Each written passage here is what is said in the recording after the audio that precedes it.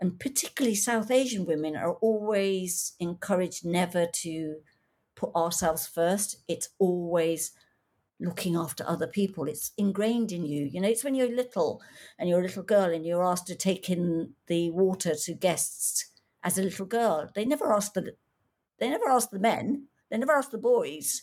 It's usually the girls. So that's the first. Some of my first memories are that. You know, I'd be the one who'd take the glasses of water in a little tray when we have guests. And it's that. It's the fact that as South Asian women, we put ourselves last before everyone else. Hi, friends, and welcome to the Another Mother Story podcast. And we are your hosts, Dr. Tina Mystery and Dr. Pooja Patel. We are both psychologists, and we're interested in what it means to be a South Asian mother today.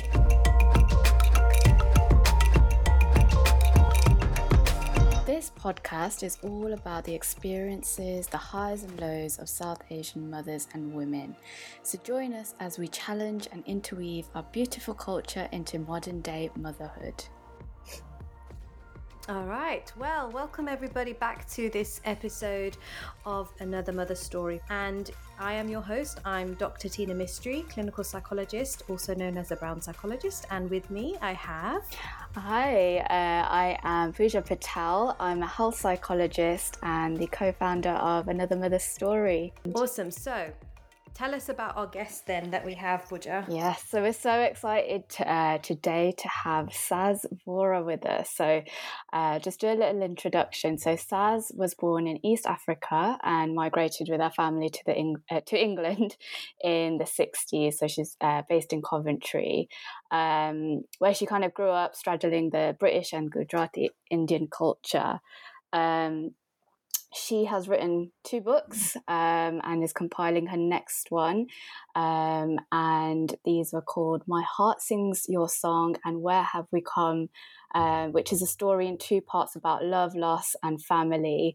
And the second book in the series is based on true events that have shaped her outlook on life's trials and tribulations. So My Heart Sings Your Songs shows the life of East African Asians, which is super interesting, and takes you to the world of Crazy Rich Asians. And Where Have We Come looks at the cultural clashes experienced by young British Asians and reflects the tone set in Me Before You. Oh, wow. So before she started writing, Saz had a successful career in television production, teaching, but her need to write stories has led to what she's doing now, writing stories that are so relevant to us about people in multicultural Britain. So welcome, Saz. Thank you. Thank you for having me, Tina and Pooja. It's great to be able to come and talk to you about why I started my writing journey. Yeah, and that's exactly, why we felt that you were a great person to speak to us, simply because, as everybody knows, Another Mother Story platform is about writing. It's about an expression. It's a platform where we want to dedicate a space for South Asian women to explore what motherhood means. Now, you have written 2 books where you have touched on various issues of the South Asian experience, and you've got a particular outlook in terms of your experience as somebody who lived through I think it was through the 80s and 90s, and times were really different back then. And that's something that I think you're really passionate about sharing with people, that we've come a long way, but we've still got much work to do. And I think for me, one of the things that I really appreciate is the fact that you have started to talk about these issues, but from somebody who has had that lived experience of the 80s and 90s. And that's really powerful, because we forget that there are women before us, before we started raising our voices, who have been through the same thing or have been through similar things. So our first question, really, to open up this discussion, is around your experience of loss. And that's something that you talk about a lot, really. Could you tell us a little bit about loss and how that has touched your life? One of the reasons why I wrote this particular set of books is because we lost our son quite a long time ago, and it was the 90s. But what happened was great. We had a disabled child. He had a brain hemorrhage. So then you're in that situation where you actually don't know whether he's going to survive for a long period of time or not, because doctors don't know. The brain is an amazing thing. People can have brain damage and still function really well. So we were left in that situation where we didn't quite know what was going on. So we had to deal with the fact that we may have a disabled child that we were going to have to look after for the rest of his life, however long it was going to be. But also, we also had the additional, and this is something that we have in our South Asian culture, regardless of whether you're one religion or another, there's always this thing about past lives, what we've done so far, the sins of the mother, the sins of the father, all of those things that come along to kind of, to some extent, they help because you find a routine that you do that you think, well, if I do this, I know he or she will get better. But then there's also some people that use it as a stick. So the grief for me was the fact that I thought I was going to have a very healthy, because my pregnancy was full on, straight up, nothing happened. What happened was that, when you have a healthy pregnancy, everything is fine. And then for me, the grief was suddenly, how I imagined I was going to have this amazingly healthy baby. Everything was going to be fine, just like all of my family had, some of my friends had.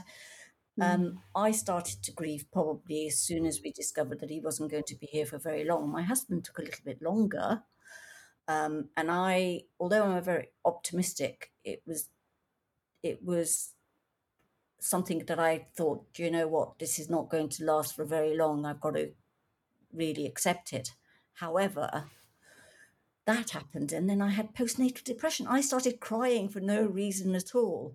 So all of that grief just became kind of buried, because then it was like, okay, they took him off the life support machine. He started breathing on his own. So we got so used to switching him off at 10 days, and then he started breathing on his own. Then we had a few days to learn about how to look after him. What were we going to do? Should we leave him in the hospital, come and visit? Should we take him home? So we did that. We decided between us that we would definitely bring him home, because that was what we wanted to do. And then it is just, if you read my book, it is just the cycle of having to do things like looking after a baby, everything else that happens all around it.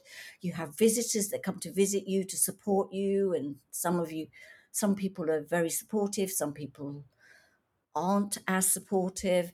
When he passed away, I was told to be brave.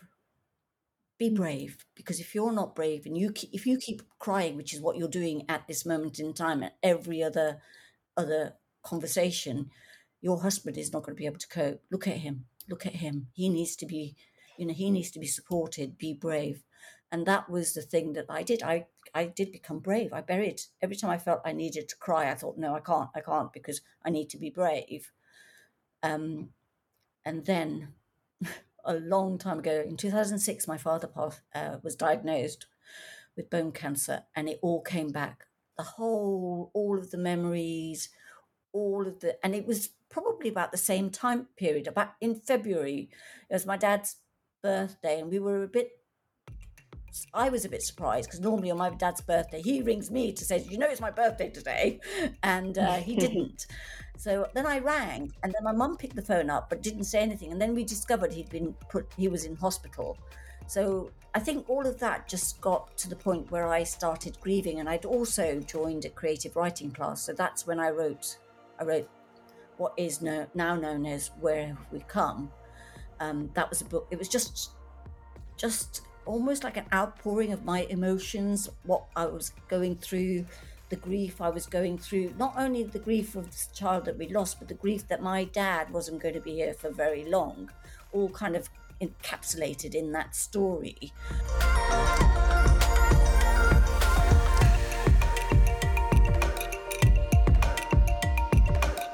And then in 2017, 18, I had a major panic attack. And that was, again, it's burying that grief, not dealing with it, not having to process it, not having the time. Because then suddenly you've got yourself in that situation where I already had after Jedland passed away, we had 2 little boys. So you're on that treadmill again, aren't you? As a mother, you go to work and you come home and you look after kids and you do the shopping, you do the cooking, you do the laundry, all of that sort of takes you away from yourself. And we as women, and particularly South Asian women, are always encouraged never to put ourselves first. It's always looking after other people. It's ingrained in you. It's when you're little and you're a little girl and you're asked to take in the water to guests as a little girl. They never ask the men. They never ask the boys. It's usually the girls. So that's some of my first memories are that. I'd be the one who'd take the glasses of water in a little tray when we have guests. And it's the fact that as South Asian women, we put ourselves last before everyone else. And so that's how my grief story started. It is cyclical. I go through it over and over again every year. I go through the same process that I went through because he was born in January. He passed away in March, not a very long time. But anything and everything that's weather related, and I'm very much one of those people that feels the weather, brings back those memories over and over again. So yeah, that's my story of grief. But the reason why I wrote it was because I was fed up of hearing other women from our culture, our background, saying the same thing, that nobody actually listens to them. And I just thought, if I write a book, I don't want to write a self-help book, or look how I've managed to go through this, because I don't think I have managed. I'm still going through it. But I wanted to write a story so that people could maybe relate to bits of it, because not everybody's experience is going to be the same. And so that's why I thought, I'm going to write it. And I self-published just for that reason. It's really powerful, the things that you're touching on. And, you address culture and how, in many ways, that creates these specific sort of, I don't know, ritualistic dimensions to it. And in many ways, you touched on how, the messages of how we handle grief became quite they stopped you from allowing you to just be and feel through the grief. They almost create that little kind of blockage in many ways, so you just pushed it all down. And that's often what we do see for people who have experienced grief, that when we swallow it and then something happens again, it comes back up, because actually our bodies need to process what we've experienced, whatever is good, bad. We have to feel it in order to try and move through it. The other thing is that when you have a child, I think because our mothers and our grandmothers have gone through that process, because they all grew up in India in villages, and we're talking about a different time frame where maternal health and child morbidity wasn't as good as it is now, that so many of our mothers lost their babies. So one of the things that was really very interesting was, as a Hindu, I believed that when he had passed away, that we should have prayers, because I've been to other people's houses when somebody's passed away and they've had prayers. I was told that it wasn't really something that we did for babies, because you just don't. And I was almost taken aback by it. But then I actually said, no, I'm having prayers, because he was here and he is a soul. So therefore, I'm going to have them, whether you want to come or not. I will. And that's what I did. I actually did 10 days, 11 11 days of prayers we did after him that you wouldn't necessarily have for babies. Very few people did. But it was something that as I said, it was something I wanted to do because I think that at least helped me process. And even that 1 hour of just doing the prayers, and if I was crying solidly whilst I was trying to sing the bhajans, it helped me more than it did the other people that were there, but it just helped me process it. I think that's really interesting you touched on that, because it was only just a few days ago I was having a conversation with my parents around, why do we pray when for a certain period of time after someone passes away? And it was, again, that's our way of healing together collectively. And you touched on, you don't often see people doing prayers or, these bhajans for a certain period of time when it's a child.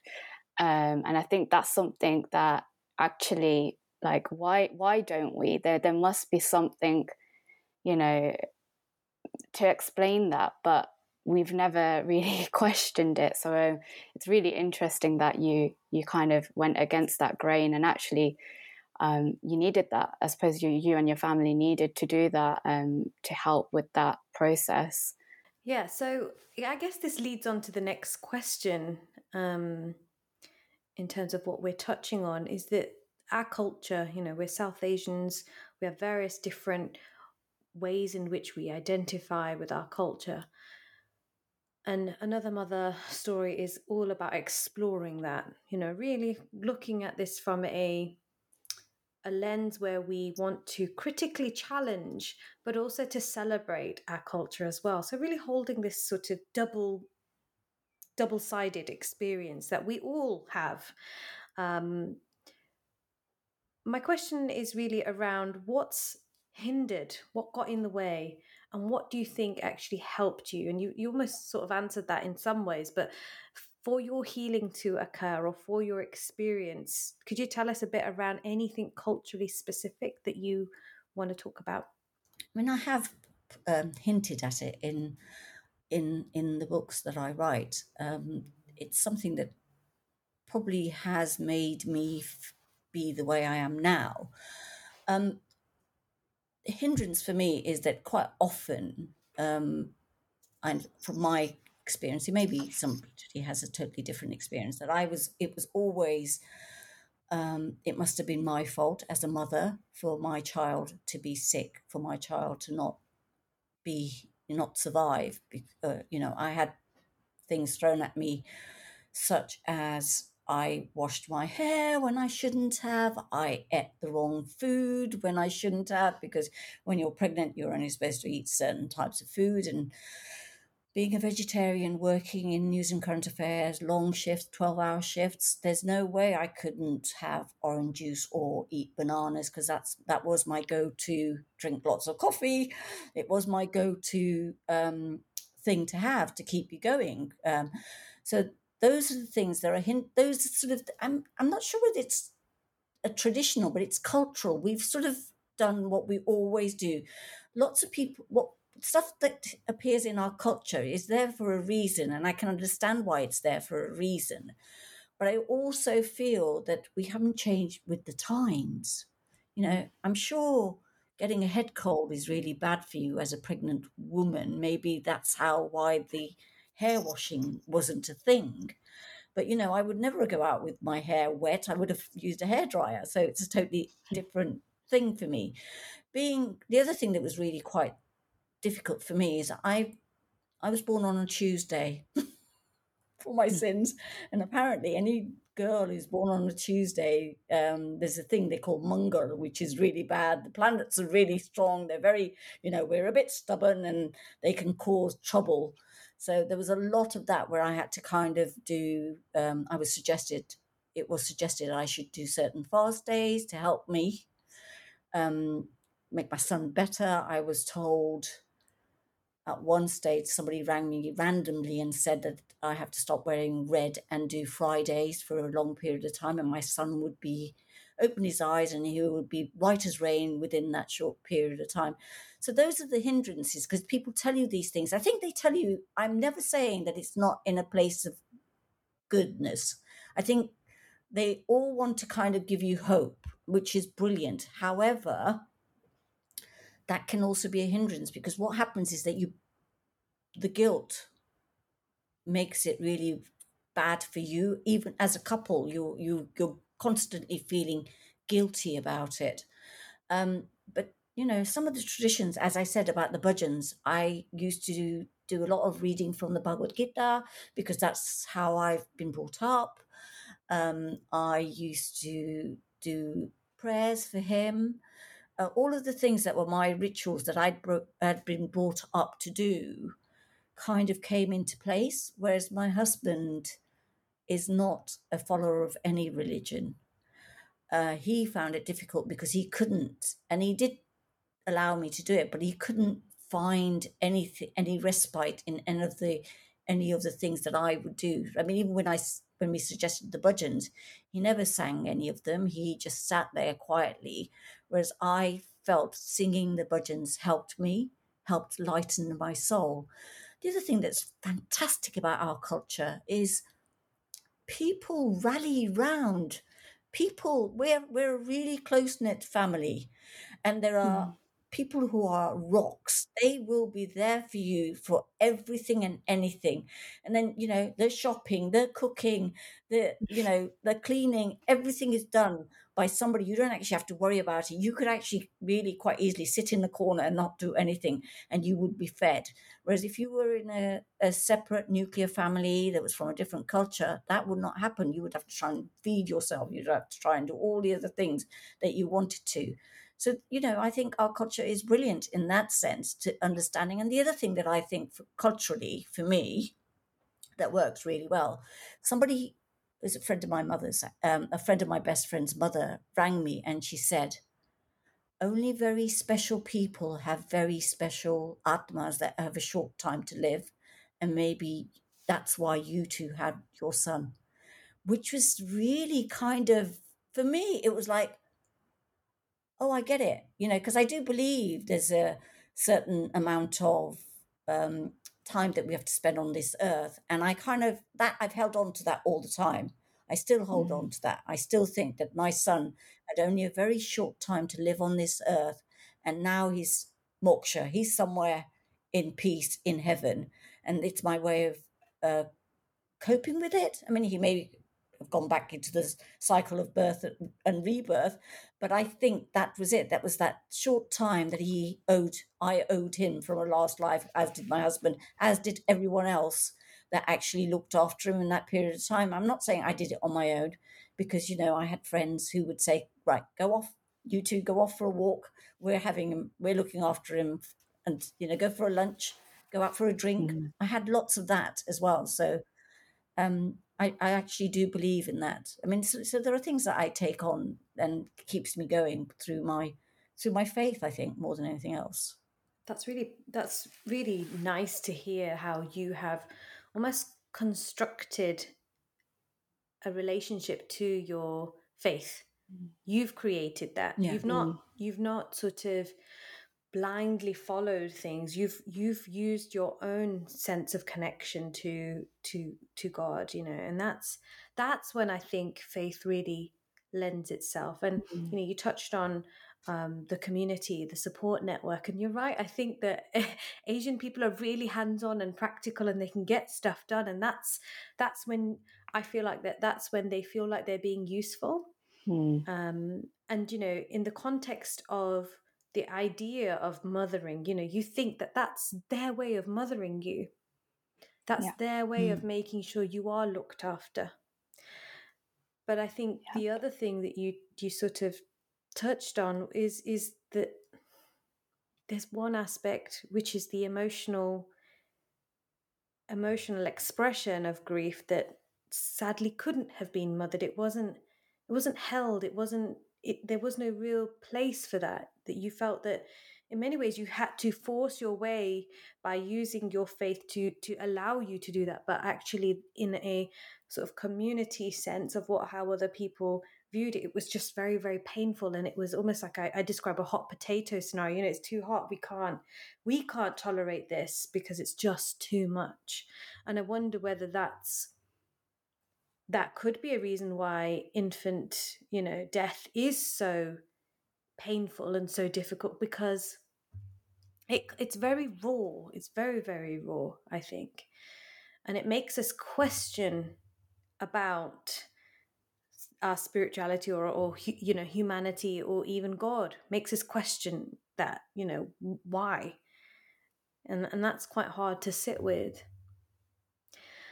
Buddha, did you have anything that you wanted to kind of...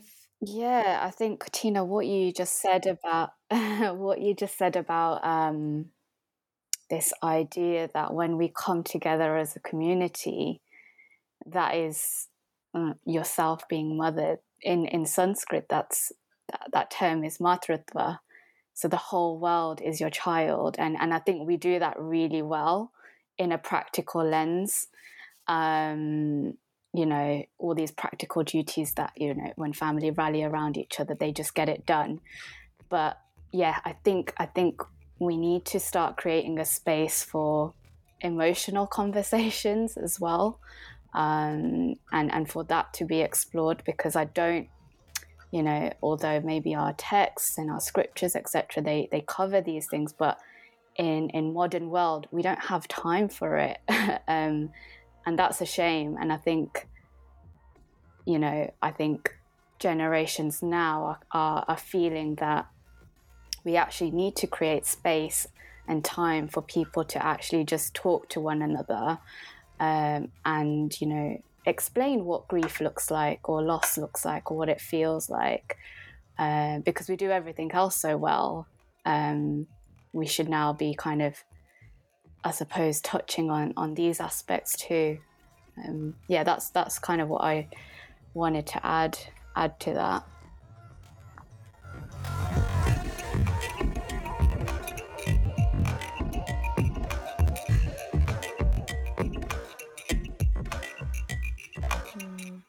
Almost like an evolution of our culture in many ways, which I think that, there's many reasons why we get stuck and, fall into rigid patterns of behavior. And that's often due to trauma.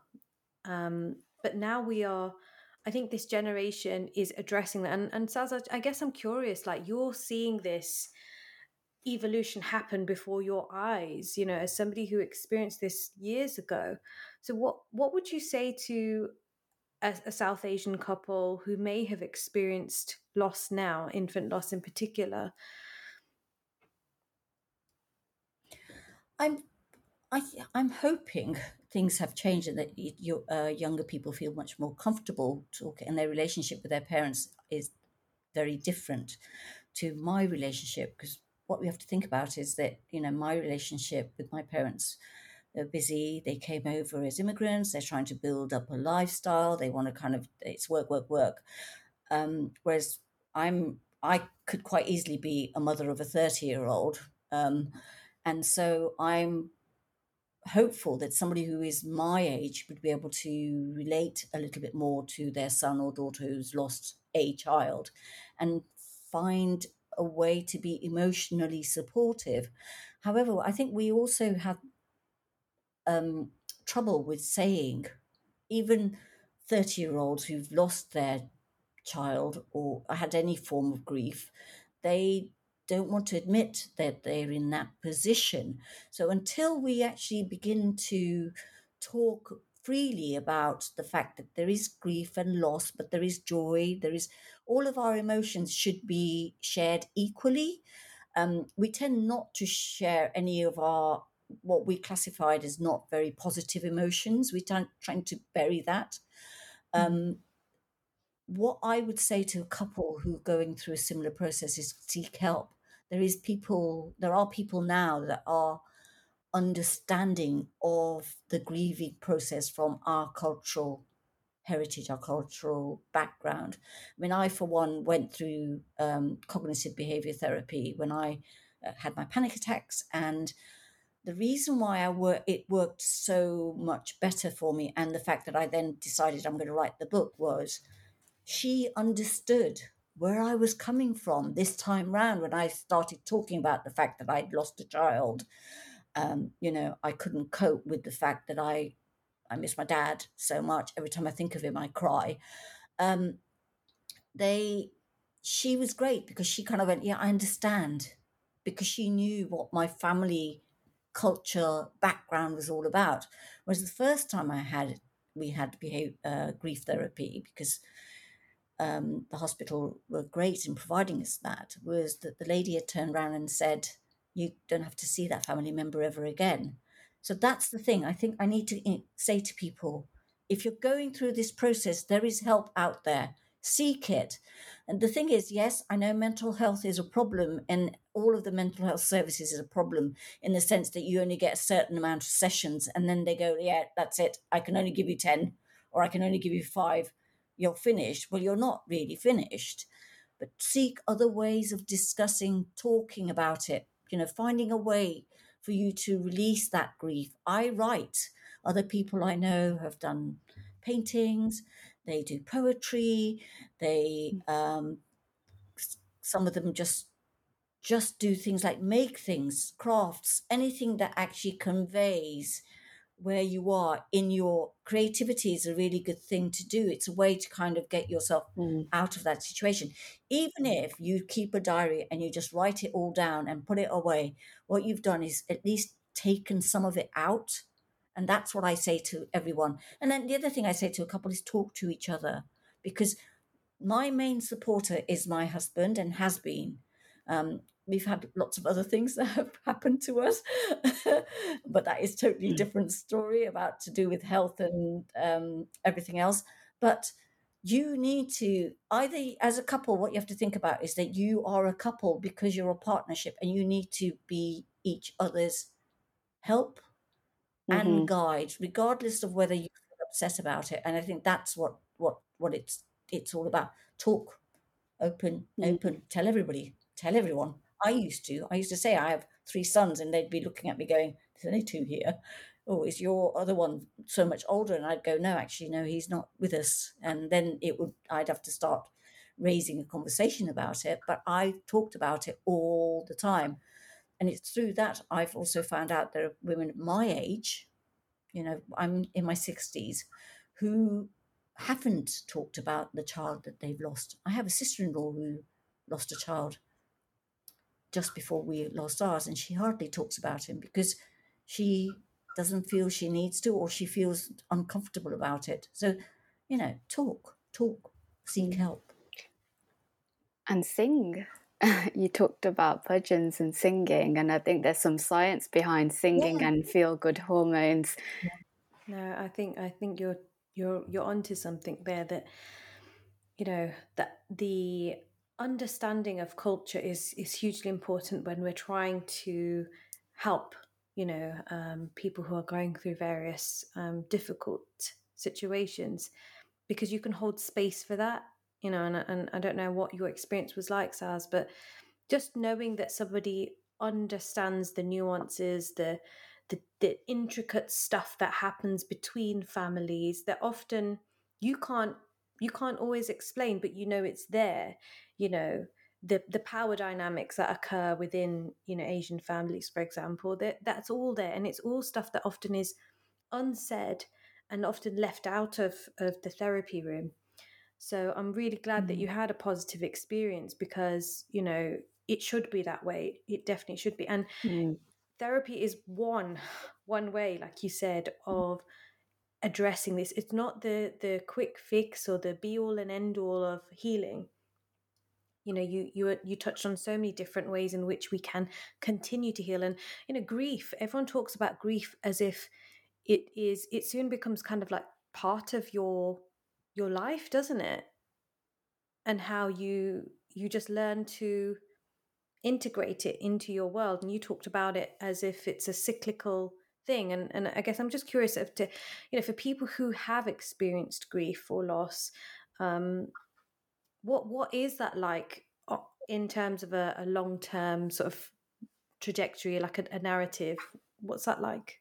I mean, it's quite an interesting thing for me because of the fact that all three of my children are born in January, which doesn't really. So we had birthday celebrations and of all three, um, but all that celebratory aspect kind of diminishes the grief to some extent.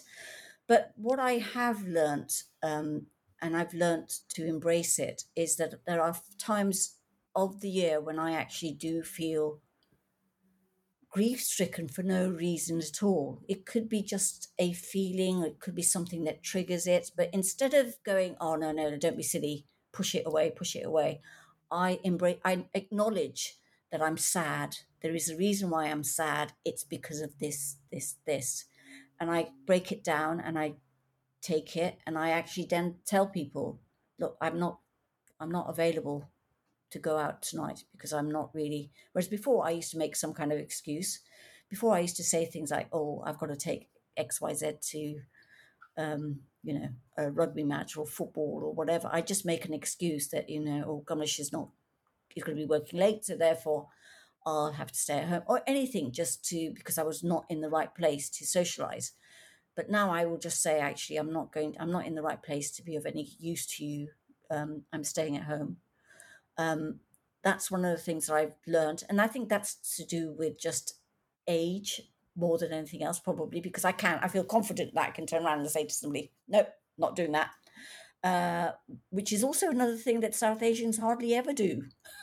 If somebody said to you, come in, can you go and do this, we go, oh, yeah. Because we all like to say yes, we don't like to say no. So that's one thing. And then you just have to remember that grief isn't one of those things that has a time frame. You cannot say, because some people do. Some people recover after a few years and they're fine and it doesn't bother them as much and it doesn't affect them as much. And they can look at the really beautiful aspects of somebody they've lost and they can remember those things very well. And some of us only look at the fact that there's a missing hole in our heart. And that's how we're all different people. I can't see why one way of grieving should fit all. And it's the same thing with this thing you were saying, Pooja, that we've discovered, and we know that we have it in most communities. We have a mourning period that goes on for a period of time where you reflect on the person's life. Is it 12 days? Is it 13 days? And then what? After that, you're kind of supposed to be all normal? Well, that's not real. It's great that we can actually get together and do it as a group, which is brilliant because you're actually supporting each other and there's a supporting process. Not so good when people say that, actually, we've done it 13 days, that's it, I'm not going to even think about. And, the anniversaries come up and then you don't think about it and you just ignore it. Whereas, every anniversary that comes along, we actually have a ritual that we've established that we actually do with the boys, and it's something that we've done. And then obviously for us, for Hindus, we have a special month, so you can actually think about all your ancestors, and that's those things are very, very, very nice. And I think anybody, every community in the South Asian diaspora does that. There is a thing about remembering our ancestors, and there is a thing about celebrating death anniversaries, which works really well. Yeah. I don't see why we cannot celebrate the person that was there or remember them on the day that they passed away. It just makes, those are the things that you need to kind of think about. And it is part of your life cycle. It shouldn't be, I'm not going to think about that ever again. Even if you've lost a baby through miscarriage, I don't think you should stop. As a mother, I don't think you should, because life has grown inside you. It's very difficult for a man to understand that. But when that happens to a woman, it really changes how your outlook on everything is. And that's why I like to talk about what I've gone through. And that's why I want to do a lot more of this writing. Hopefully my books will appeal to people, but that's the idea about it. I write short stories about it. I write, books. I've written books about it, but it is just my way of dealing with it, but my way of telling other people that you're actually not alone. There are probably a lot of us that hardly never discuss it. It's really powerful, isn't it? the whole idea of storytelling and learning through other people's experiences, that's what touches us, and that's why I think writers, people who are creatives, do such a good job at touching our soul, our hearts, and help us to feel less alone. Thank you so much, Saz. I guess this is just an opportunity, really, just to ask you, where can people find you? Where can people follow you? Where can people find the work that you do? Tell us a bit about that. Right. So my books are available on Waterstones, Amazon, Bookshop.org, which are independent bookshops. They're available as paperback, but they're also available as ebooks. So on all platforms, Apple, Google, Rakuten, Kobo, everywhere. If you want to find out a bit more about me, I do a blog regularly, and some of it is about how I'm feeling at the time, and that's at sazvora.com, one word. I'm also on Twitter, Instagram, and Facebook as Saz Vora. I also am part on two boards, charity boards. I'm on part of the UK Asian Film Festival, where I encourage people to make stories. Film a story, write it, submit it. That's the idea. And it is about opening up diaspora stories. And I also raise money through the Asian Circle. And what we do is we help women in the continent, but also here. So that's India, Pakistan, Bangladesh, Nepal, Sri Lanka. Have I missed something? Bhutan. We actually help women through fundraising here. Most of us are from here, but we also help other charities. So that's me in a sort of a nutshell, really. That's wonderful. Thank you so much, Saz. It's been an absolute pleasure to hear from you and to learn about your powerful work that you do. And if anybody does want to get in touch, there is the links in the show notes. So do check Saz out on the various platforms that you can find her. So thank you very much for listening, and we'll be in your ears again soon. Thank you so much for joining us on this week's episode of Another Mother's Story podcast. If you've enjoyed what you've heard, please drop us a review and don't forget to subscribe. We appreciate any love from you on our social media channels. Find us on Instagram, Facebook, and Twitter. All links and ways to contact us can be found in the show notes. Oh, and don't forget to sign up to our newsletter, where we will give you exclusive access to our events and news.